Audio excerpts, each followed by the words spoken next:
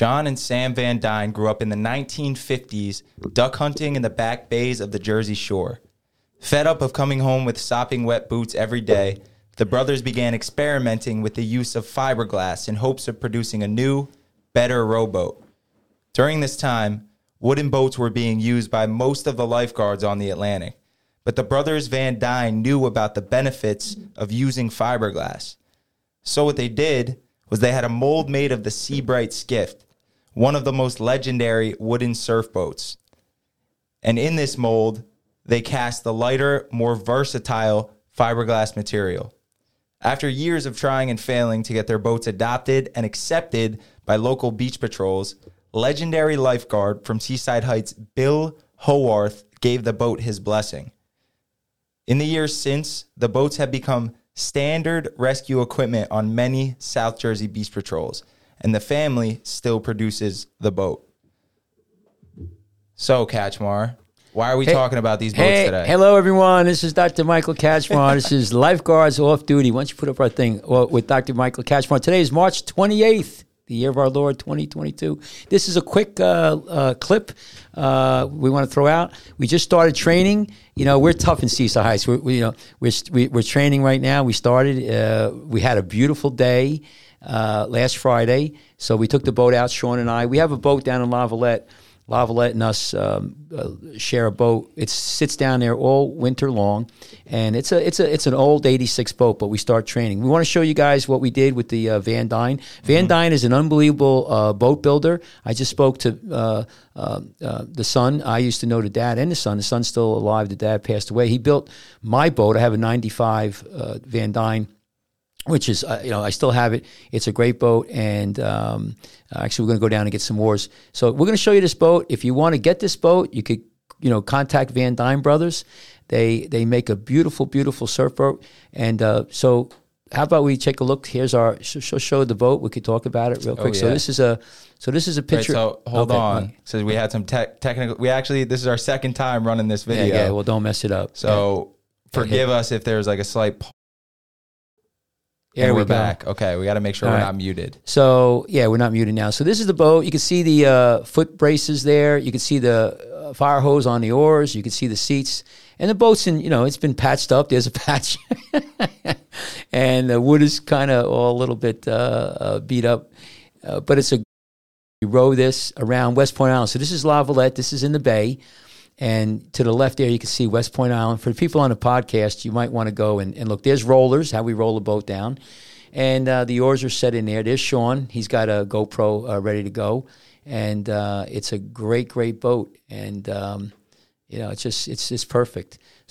So, here's another picture, and you can see the blades. So we have 8.5s in the stern, and I think 9s. That's 8.5 foot, and 9s are 8.6, and then 9-footers in the bow. You could get bigger blades, longer, what do you call it, oars. Here's us rowing. I put the oars, I put the oars in secure, and I'm trying to take some photos here, a little video. And we'll see Sean. Look how beautiful it was that day. It was so calm. There's Sean rowing, and he's trying to keep the oars. I yell at him all the time. You don't need to go any deeper with those blades. Then all you got to do is just make sure the blades are in the water. Any deeper in the water with the blades is waste, and it's not a good rowing technique. He's trying to use his back real well. You do your legs, and your arms at the end. You definitely got to keep your back straight as a board and pivot at your hips. Yeah, there's some. It's a great boat, and it's a great technique. So you can see the fire hose stops the oars from sliding around. And it's a great sound. That's actually a fire hose, and those oars had plastic on it. We take the plastic off. Everybody does it different. Back in the day when I first started, we had wooden oars. There was no plastic. These oars come with a plastic covering. A lot of guys take them off. They make them lighter. There's all kinds of tricks. There's different blades, there's different lengths, and so here's West Point Island. And you can see us going. Look at a beautiful day. That was this Friday. Absolutely gorgeous day. It was just so beautiful. And then today it's freezing. It's like 20 degrees today. Today's the 28th of March. 27 degrees when I left for work this morning. Man, yeah. You out there freezing. And that's a great boat. I've done this. I've used this boat for rescues. I think we have one more clip. No, go down. There's one more clip. Yeah, we got one more. Yeah, so you could feed through this. This is me rowing here. And I'm trying not to move the camera too much. And so, you use your back and then your arms. And I'm very sure there's a lot of people say that's a lousy technique, but I've been doing it for 30 years. I mean, this is the first row of the season. I was trying to just relax and enjoy the view. So there you go. Why don't you explain the fire hoses? Yeah, well, the fire hose, like I said, it stops they're put on the oars, and they, in my opinion, they do a lot, but if you didn't have the fire hose, they'd be clicking along, they'd be sliding in and out on you, so they stabilize the oar, and I think it also reduces shock. It's a lot smoother movement, and I've never really. Back in the day when we had the wooden oars, we didn't have fire hose. But I can't remember. After 75, 76, I don't think I ever rode the boat without fire hose anymore. I don't remember exactly when we started using it, but I pretty much right around that time. And what we actually do is we not only put the fire hose on, but see where I'm holding the oars with the plastic? We actually take a file and file that down because we find that they're too fat the way they were made. So we make them slimmer. And it depends on who's using the oar. Some guys like them and gals like them thinner or thicker. So you could reduce the hand fatigue. So we actually take a file and file them down like a wood file. You know that's one of the hardest things to deal with when you're rowing long distance is your forearms. Mm-hmm. Like it gets hard. The hardest thing becomes gripping the oar. What we used to do in the day when I competed, we would have these Ouijas. They're like hand exercise things. You sit on a stand and you would just do them. Squeeze. Believe it or not, if you row really well, you're not squeezing the oar. In fact, I mean, my hands they're not tight. Yeah. They're just a little bit gripped. Just like when you lift weights, like a lot of times you're not even gripping the weight, like if you're lifting them over your head. Mm-hmm. So you're not squeezing real hard. That's the key. You just really, lightly holding the oar. It's just like a steering wheel. When you're teaching somebody to drive, they're like holding it real tight. Mm-hmm. And after a while, you learn how to just relax. So that's the key about rowing too, is you relax and, you get I think the foot braces are really important. That really helps a lot.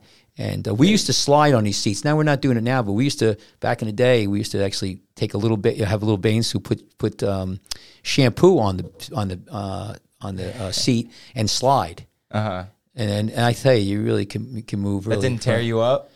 Not with the shampoo, and you get used to it. Your ass gets. Were you on that padded seat, or was it we actually had Formica. We had these seats that were made out of Formica.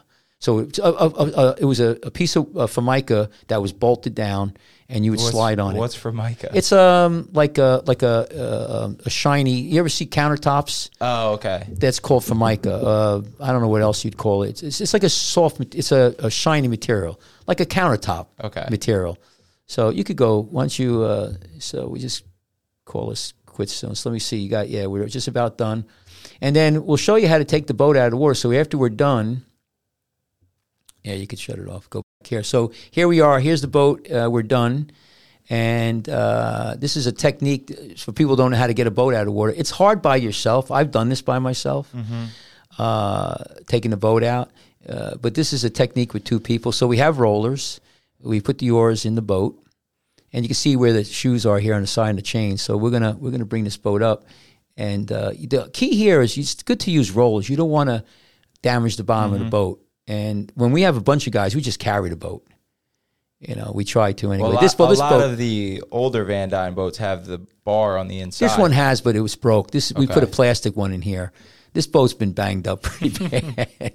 We might even take it out for another boat. In fact, when I was talking to Van Dyne today, I told him I needed a new aluminum pole. So here we are pushing the boat, and you can see how the rolls work. Right here, you'll see how we hit it. And look at that. Yep. It's keeping the boat right off the sand. Look at that. How nice. Isn't that nice? I can't remember, Kach, if I asked you this on our first version of this show that we just messed up on. Yeah. But how many miles do you think are on that boat? Thousands. If you figure that's 3 miles we just rode.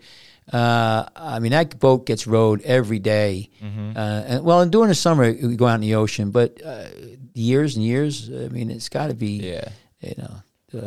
Those things are built to last. That's for sure. I have to think about how many miles. But here we are. We're going to flip the boat now. This is another. You put the two rollers on the side so the oar locks don't get banged up, and then you watch. So what I'll do is I'll put my foot up here once I get the oar lock.